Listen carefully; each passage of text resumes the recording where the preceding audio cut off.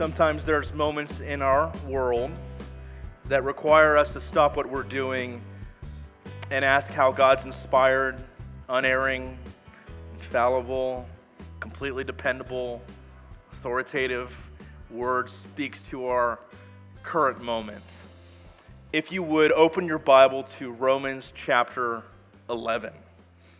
We've been walking through major texts over the last couple months on what the Bible has to say about what the church is all about, how it's supposed to work, what its mission is, and how you and I are involved in God's kingdom come on earth as it is in heaven. The last couple of weeks we've heard from a couple of preachers who have done an able job, and that has been intentional on my part to have them preach during this time. Many of you have been praying for me because I've been preparing for some major exams for my school program that I'm in, and I'm happy to say I passed my comprehensive exams for my PhD, which means, not that I'm done, which means that I've finished all of my coursework and now I get to write my dissertation. So I will be dissertating over the course of the next several months, and so please continue to pray for me. I was thinking of, as I finished this major stage, I thought of a little clip of a video that I had seen from Kobe Bryant in 2009. He had just finished Game 2 of the NBA Finals, and he had a very stoic, serious look on his face. And people, the news reporters, the cameras in his face, all that, asked him the question, aren't you happy? Shouldn't you be happy? And he goes, what's there to be happy about? Job's not finished. Job finished? I don't think so. And so that's, if you ever heard the Mamba mentality, that was it on display. And so that's how I feel today. We were thankful, and now job's not finished, more to do. And so thank you for praying. Need to slay this dragon. Continue praying for my wife, who has been so supportive of me. So with that being said, that's kind of what's been happening over the last few weeks. So we'll return to our series on the church next week. But this week we need to address what is at hand. Here are the facts. As of Friday, in the conflict that has been raging in the Middle East, 1,400 Israelis, as we all know by this point, were killed on October 7th by an Islamic terrorist group called Hamas that is headquartered out of Gaza City.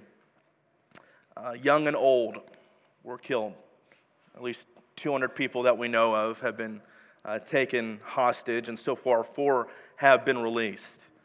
Let's be very clear on what's happened on October 7th. It was not only horrific, but to use Christian terminology and a Christian understanding, what happened on that day was demonic. And it was just a horrific display of people made in the image of God, barbarically killing others who were also made in the image of God. Since that time, 7,300 Palestinians have been killed in Gaza by Israeli airstrikes that has claimed to take out military targets. And of course, as we've seen, if you've seen the images, you've seen the news, you know that that's also taken out many civilians, including a significant number of children. You've been probably hearing about that hospital there. Of course, there's much talk on the other side about how defenders of Israel about Hamas using people as human shields. All this that's going on. In total, there's been about 24,000 that have been injured in a close on both sides altogether, and about 2 million who have been displaced. You've seen the responses from the world. You've likely seen, if you've watched the news or you have a phone, you've seen all sorts of images from protests. I think significant protests that have happened. You've seen people tearing down pictures and posters of innocent Israeli hostages. You've seen the pundits giving their opinion in various ways. Sadly, even in our own country, there's been hate crimes against Muslims as well as against Jewish people that have resulted in death, even here in the U.S. And so you're watching the world respond. And the question inevitably comes up for us is, how do we respond to something like this? And when a conflict having to do with the Middle East comes up, it's like clockwork. I'll hear Christians ask questions. Some of you have even asked me these questions. Are we in the end times because something is happening with Israel? What's our relationship to Israel? Jesus was Jewish, so should we by default be on the side of Israel here? Doesn't God say to Abraham, this is probably one of the most well-known ones, doesn't God say to Abraham, I will bless those who bless you, and I will curse those who curse you, and so if you want blessing, shouldn't you support Israel? These are all important topics and questions to raise, and these are the things that are coming up by Christians. A couple of other observations I've made, though, in this moment are this, that usually when these questions come up, the people with the tinfoil hats tend to also come out too and start saying very, very silly things. There's just not really a nice way to say it. Silly and just, we'll just use that word. That's a good word to stick with. With a complete lack of consideration for what the Bible actually says about Israel herself. I think that's the first thing that has come to my mind. The other thing has been, there was an image that I saw of a baby being pulled out of the rubble from an Orthodox church in the Gaza Strip. And so that's where all this is taking place. There's taking place in other places, West Bank and north of Israel as well, but focusing on Gaza has been primary, that there was an Israeli missile that hit across the street, but it ended up taking out the Orthodox church, a significant portion as well, and there was a picture of a baby that had lost his life, and he was being pulled out. And I thought of that image, and two things come to mind. First, understand there are Christians in Gaza, like what brave people, Palestinian Christians who are there, who are on the receiving end of all of this. But also to think about how that doesn't fit. If you're very pro-Israel, to think about what about the innocents that are there. So as Christians, at the very least, you ought to have sorrow for what happened on October 7th. But you can't help but have that same sorrow to see so many other innocents, precious life being snuffed out since that time. Most of my life, the United States has been at war. And so the reason why I bring this up for us as a pastor in this moment is because I do not want us to lose our humanity. As this conflict, who knows how long it's going to go. And don't forget, there was another conflict that we thought would last for a short period of time called the Ukraine war. Remember that one? That's still going on as well. And I hope you have continued to pray for that. But that is continuing to happen as well. We should lament.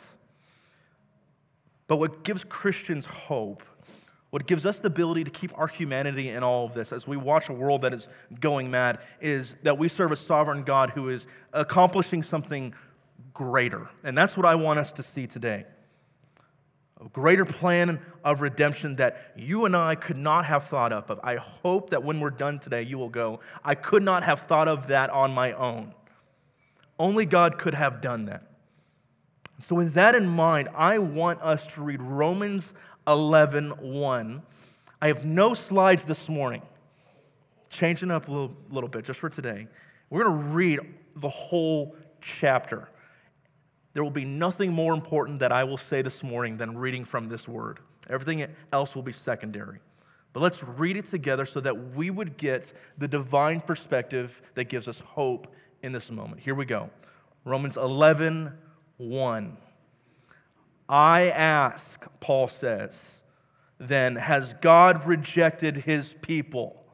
These are the ethnic Israelites he's talking about. Answer, Pauline, by no means. For I myself am an Israelite, a descendant of Israel, a descendant of Abraham, a member of the tribe of Benjamin. God has not rejected his people, from whom he foreknew. Do you not know that what Scripture says of Elijah, how he appeals to God against Israel? And he says, Lord, they have killed your prophets, they have demolished your altars, and I alone am left, and they seek my life. It's a great story. You should read it sometime, where Elijah goes to Mount Carmel, and there is a contest between the pagan, the pagan gods to see who could set the altar on fire, and God brings down the fire through Elijah. It's a great story, but you got to read what comes afterwards. He goes into a depression because the King Ahab and his wife Jezebel go after him, say, we won't rest until we take Elijah out. And Elijah doesn't get the response of victory that he was going to get. Instead, he ends up hiding, and he says, Lord, I'm the only one that's left. But how does God reply to him? Verse 4. He says, I have kept for myself 7,000 men who have not bowed down the knee to Baal. I'm doing something more, Elijah, than what you can see. So too, at the present time, there is a remnant. You should underline that word and hold on to it. Chosen by grace. But if it is by grace, it is no longer on the basis of works. Otherwise, grace would no longer be grace. What then? Israel failed to obtain what it was seeking. The elect obtained it, but the rest were hardened. As it is written, God gave them a spirit of stupor, eyes that would not see, ears that would not hear, down to this very day. And David says, let their table become a snare and a trap, a stumbling block and a retribution for them. Let their eyes be darkened so they cannot see, and bend their backs forever. God chooses to harden his people and leave a remnant behind. Paul asked the question, so I ask, did they stumble, these people, the ethnic Israelites, in order that they may fall? Answer again, by no means. Rather, through their trespass, salvation has come to the Gentiles, to you and me, so as to make Israel jealous. And now if their trespass means riches for the world, and if their failure means riches for the Gentiles, how much more will their full inclusion mean? Now I'm speaking to you Gentiles inasmuch as I am an apostle to the Gentiles. I have magnified my ministry in order to somehow to make my fellow Jews jealous and thus save some of them.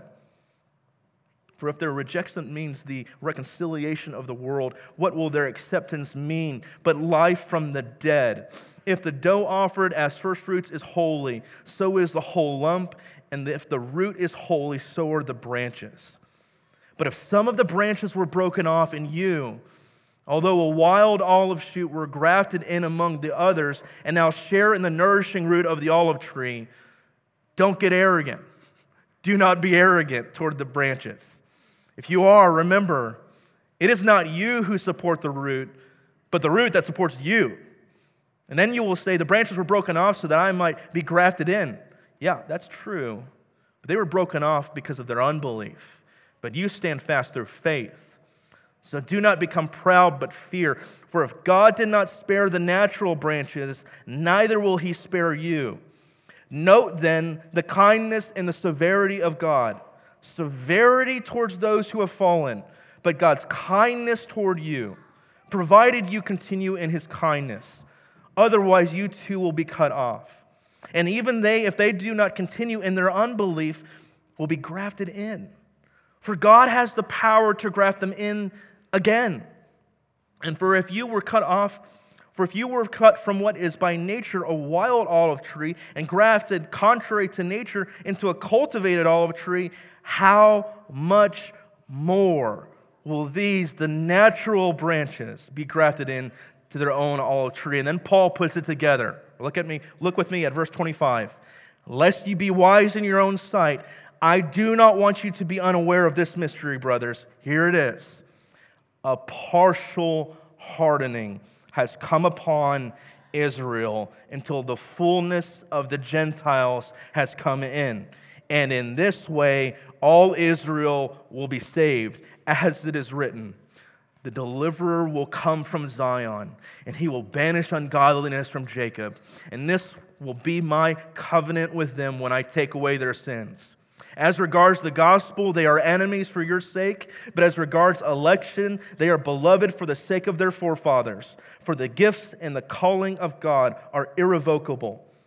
For just as you were at one time disobedient to God, but now have received mercy because of their disobedience, so they too now have been disobedient, in order that by the mercy shown to you and to me, they also may now receive mercy.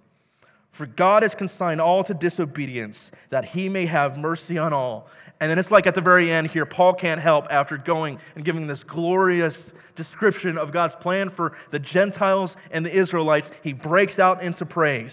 Oh, the depths of the riches and the wisdom and the knowledge of God. How unsearchable are his judgments and how inscrutable his ways. For who has known the mind of God, or who has been his counselor, or who has given a gift to him that he might be repaid?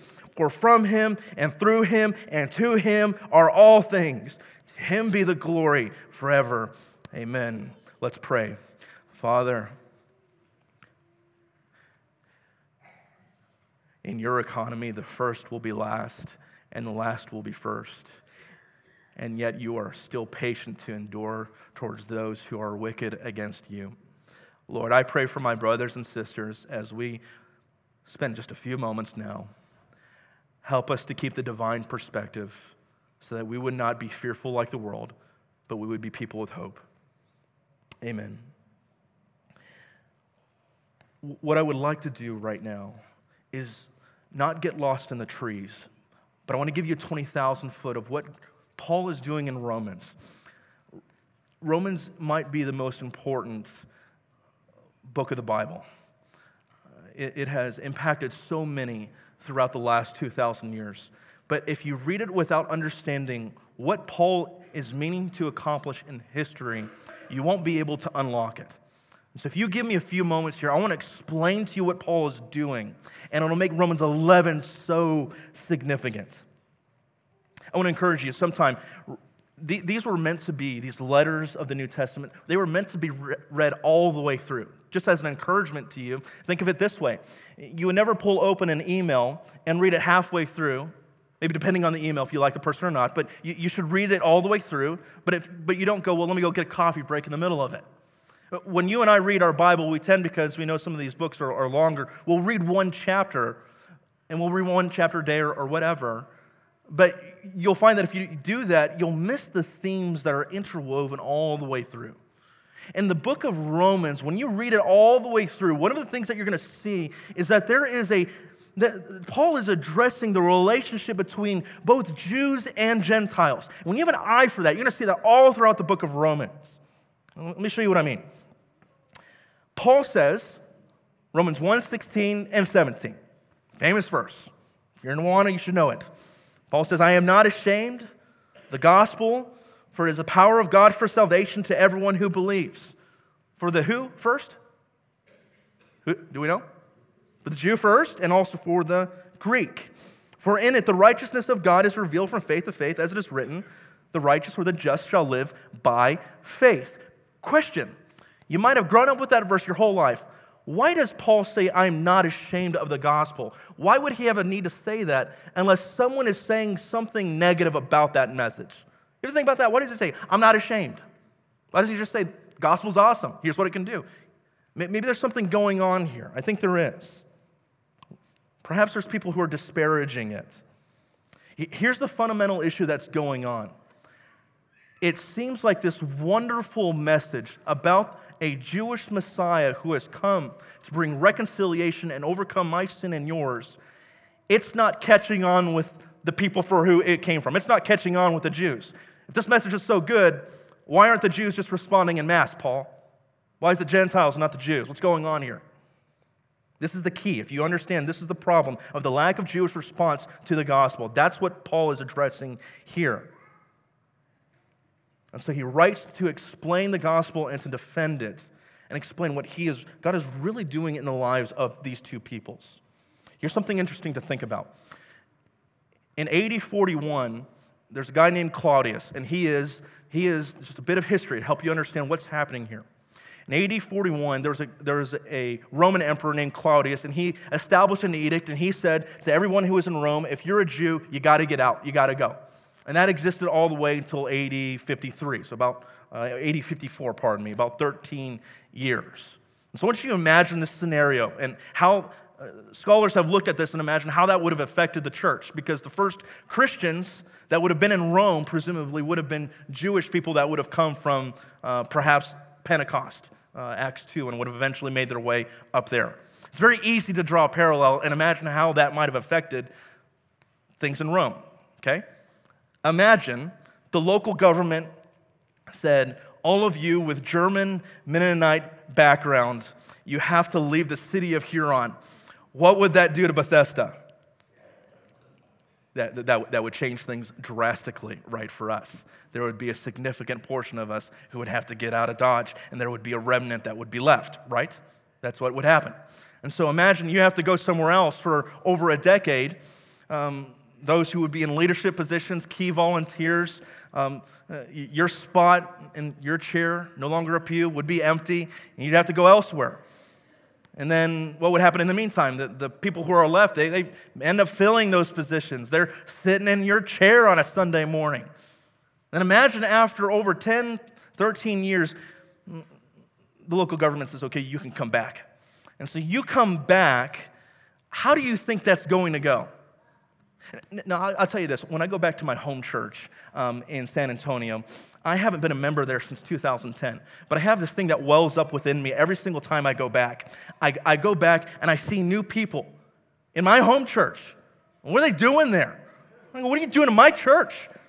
And that's the first part of me that does that. The next part of me goes, well, the church isn't just an organization. It's an organism.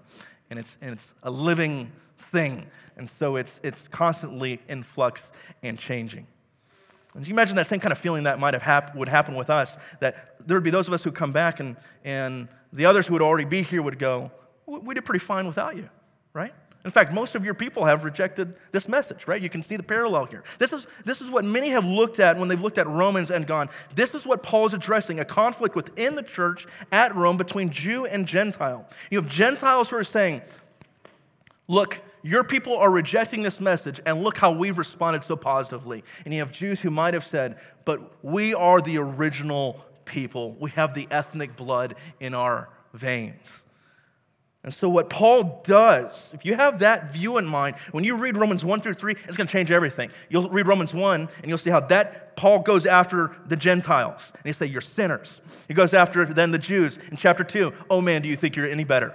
No, you're a sinner too. Just because you have the Torah, just because you've been circumcised, just because you have all of those things, it does not matter unless you have been circumcised in the heart.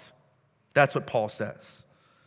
And so do you see how this would affect how you would read Romans 3:23? For all have sinned and fallen short of the glory of God. What's he saying? All, that's everybody. That's Jew and Gentile. Okay, that's what he's getting at in context here. And so he then says, all are sinful, but Christ has come to take the wrath of God so that we could be justified by taking his righteousness as he takes our sin. God justifies, he circumcises by faith the Jew, and the uncircumcised by faith the Gentile. He is the Savior of the world. So when you read Romans 1 through 8, it is a long explanation about how all are sinners. Sin is universal. All are subject to judgment. All need to be saved by the second Adam, Romans 5, Jesus Christ. And how that second Adam has placed the Spirit of God in us. See Romans 8 if you need encouragement ever and you're in a low spot. And so Paul is addressing these two groups in friction. And this leads us now to Romans 9 through 11. If you had a chance this week to read through it, it is a glorious passage. It is not an appendix to Romans. It is leading up to this moment where Paul is now addressing the question, okay, why aren't the Jews responding? And he says, let me tell you what our Lord is doing. In verse 6, he says, it is not, I'm in 9:6, if you want to back up there, Romans 9:6. He says, it is not as though the word of God has failed. It's not because the message has a problem, friends. For not all who descended from Israel belong to Israel. Do you see the distinction that he's making there? Just because you're ethnically part of Israel doesn't mean you're really part of Israel. He'll go on to say, there's a true Israel. It doesn't matter if you're circumcised or not. You have to have that circumcision, not of flesh, but of the heart. And so Paul is addressing here ethnic Jews who have rejected Christ. And has he said that the promise has failed? No. So Paul then goes on to explain what was happening. He says, here's what God is doing. Here's who our God is. This is a God who rejected Esau but chose Jacob. This is a God who hardened Pharaoh's heart so he could deliver the Israelites out of bondage in the land of Egypt into Canaan. He is in charge. He is glorious and mighty, and he can have mercy on whoever he wants to have mercy on. And if you don't like that, you are like the clay saying to the potter, I don't like how you made me. In other words, you should be quiet. These are tough things to wrestle with, but it is in our word, and we follow it. What does this sovereign God choose to do? He chooses to bring in a people, the Gentiles. He brings them in. He brings you and I. When I say Gentile, I'm meaning everyone who's not a Jew. That's how I'm using that here. To save the Gentiles, non-Jewish people, not by works of righteousness, but by the righteousness of Christ imputed, given to us, so we could put it on like a cloak and by faith receive it. And so we are saved because of what Christ has done. And you believe this good news because there are people who have come to bring it to you. And when you believe it, you confess with your mouth that Jesus is Lord, and you believe in your heart, and you are saved. And those who brought that good news, Paul says, man, they have beautiful feet. How beautiful are the feet of those who bring the good news. And yet Israel has rejected this news. The problem isn't with the message, it's those who are receiving it. In fact, God says, if you look at the very end of Romans 10, he says, I have been found by those who did not seek me, Gentiles. I have shown myself to those who did not ask for me. But of Israel, he says, all day long I've held out my hands to disobedient and contrary people. And so our God can do whatever he wants, and he has chosen, this is the key, to harden Israel and to bring the Gentiles in. Is there any hope for these Jews, though? Is the gospel pointless for them? Paul says no.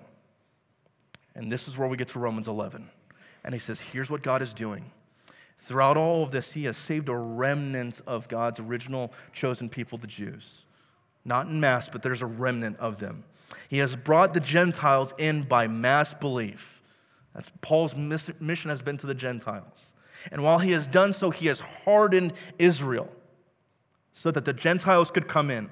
But the hope would be this, and this is the mission, that as the Gentiles come in and this group is hardened, Israel would see how these people get to be called part of God's family, and they would get jealous, and they would come in as well. And so Paul says, my mission that I have is to rile up my Jewish brothers and sisters and I get them jealous so that they would respond to the gospel of Christ. And so it's not as though there's a complete hardening of God's original chosen people, but it is a partial hardening. By the way, I should tell you this, just so you know where I am at on this. This is one of the reasons I am not a Calvinist. I am not someone who... So when I say Calvinist, I'm thinking John Calvin. So I got all this stuff like downloaded in my head because I just took a test on Friday. If you read the Institutes by John Calvin, you'll see in Book 3, he talks about what is called single predestination, or a double election for individuals. That for some people, he chooses God in his sovereignty. I choose you, not you, not you, you, on the basis of his sovereignty.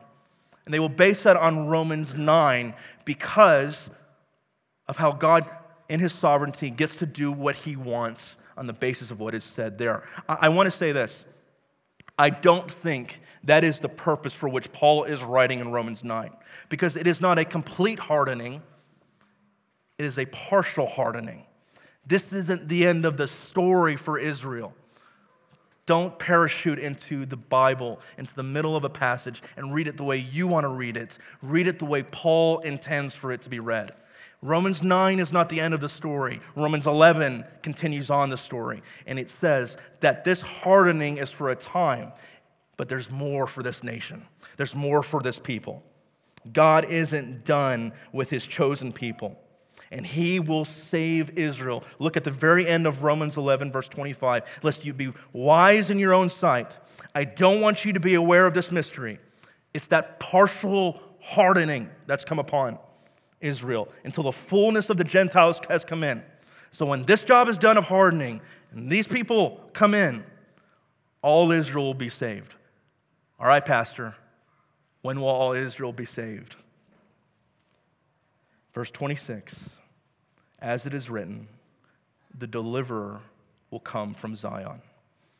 Paul is quoting Isaiah 59:20, and there, in that passage, there's a remnant of Israel left, and Yahweh God has come to deliver his people.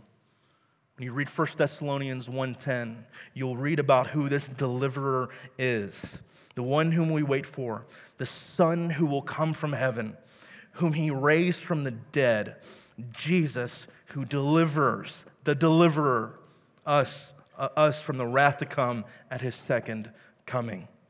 When Christ comes, he will bring deliverance and bring his original chosen people into salvation. Look at me. God's not finished with his people. The story's not over yet. This moment that we find ourselves in today is just a moment in history. And so you take this analogy, this illustration that Paul uses of the olive branch here. It doesn't take a rocket scientist to figure this out, right? You see what Paul's doing. He says there's an olive tree.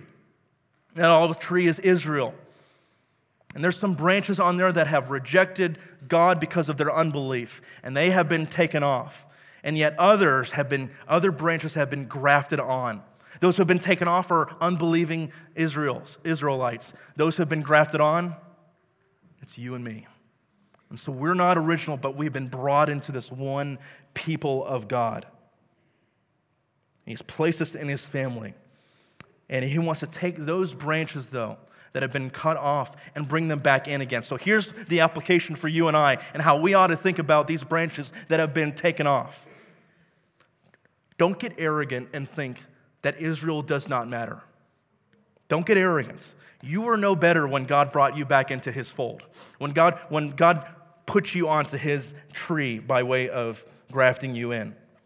And then imagine this. Imagine what would happen if God took those original branches that had been taken off. Man, they've got the blessings of God. They have so much history, so much that God has done through this people. Can you imagine what would happen if God brought them back?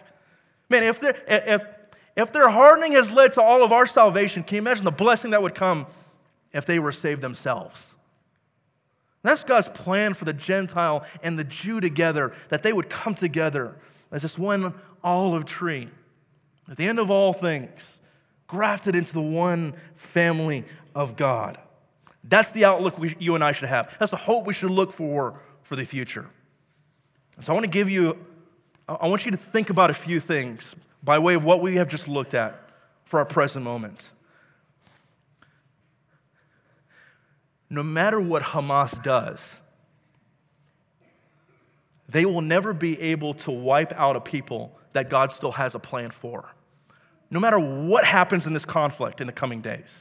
Just read last night about how there seems to be another incursion into Gaza, and you just go, what is going to happen? You hear the chant from activists who say, from the river to the sea, Palestine will be free, which means that from the Mediterranean all the way to the Jordan River, Israel will be eradicated and be no more, and a Muslim state will be established. Look, I don't care what kind of pithy statement you come up with. God says, job's not finished. Job finished? I don't think so. It's not over yet. Second thing I want you to think about is this. Both sides of this conflict are godless because they do not have the one true Messiah. Both are. For our own souls, I think this might be the reality that you and I need to think about the most. Both Muslims who deny that Jesus is God and Jews who deny that he is the Messiah are lost. Are Muslims saved? The answer is no, because they do not consider Jesus to be God. And modern Israelites, modern Israelis, are they saved? Have you thought about this? We've talked about this here before, I think last year. They have the Old Testament. So what do we do with those who believe in Judaism? Are they Christians? I wonder how you would answer that. think the simplest and best way, I know what I answer this, and I know I've said this before. It's all about whether you believe in Jesus or not. Do they believe in Christ, and are they saved? The answer is they did believe in God. They don't, but they will. That's the truth. They did, they don't, but they will. There are some people who have looked at Israel and have looked at God's plan. There's this term called classic dispensationalism. It has this view that God will save Israel by another means than how he saves the church in our day. And I just want to say, in the kindest possible way, that's nonsense. There's only one way, truth, in the life, and no one comes to the Father except through him. The same means by which Jesus is going to deliver his original chosen people is the same means by which he has delivered you and I. His blood was sufficient for us. It is sufficient for them. I want you to think about this too. If he has this grand plan that he is doing, this is the thing that always gets me. Whenever you read your Bible, you should ask the question, what does this show me about the nature of who God is? You may be here today and you go, Israel has nothing to do with what's going on in my life right now. So why are we talking about this? I show this to you to see to show you God's overarching plan of redemption, to show you his patience and his steadfastness, and that he is in control. If he can do this, I love saying this to you. I love showing you this. That if he can do this with his people, do you think that he is not willing to endure and also be patient with you? Do you think that he is done with you, friend? Of course he is not. The story isn't over for Israel. It isn't over for the Gentiles. It isn't over for you and I. It isn't over for this church. He is still on the move. Let me say the obvious thing too. As you look through all of this, I would encourage us that we would add to our prayer journals serious prayer for what is happening. Don't just look at the TV screen or at the news and go, man, the world's going to hell in a handbasket. Instead, you ought to say, Lord, I pray for an intervention that you would bring to end all of this. Pray for innocent life to be spared. Pray against anti-Semitism. Pray for the fabric of this American society. Pray that the gospel of Jesus Christ would be more powerful to young men, of whom so many are giving themselves over to what seems to be a powerful God that is Allah, that is just a counterfeit by comparison. There is a day that is marked on God's calendar, and this is the hope that we have, where he will eradicate every single terror organization, every false religion, Hamas, Hezbollah, all of them, and you and I will remember them no more. And we will be in eternity with our Lord, and we'll say, do you remember what those world religions are called? I don't remember. Hezbollah, what? I don't remember. I don't remember. How wonderful of a moment that will be. Never mind that, though. Let's go worship our Savior. I can't wait for that day. Revelation 21. We will exist in the New Jerusalem when the heavens come down. Do you ever think about what happens after all this is over? Do you think that the end of the story is heaven? It's not. Heaven comes down, and there's a new heaven and a new earth. And when that moment happens, there will be a new Jerusalem in which we will be with our Lord. And I love the way John in his vision describes it. He describes New Jerusalem with 12 gates, and each of those gates have the 12 tribes of Israel named on them. And that city has also 12 foundations of the 12 apostles of the Lamb who preach the gospel to the world. You will see it there. Jew and Gentile coming together. Jew together with white, black, Hispanic, Korean, and yes, also Palestinians who put their faith in Jesus Christ. All who put their faith in Jesus Christ. What a day we long for when God makes all wrongs right. Or I love the way one author has put it. The stillness will one day be interrupted by a shout from the eastern sky, by a joyful call with a distinctly northern Galilean dialect. And that's when life will begin to get interesting. Let's pray.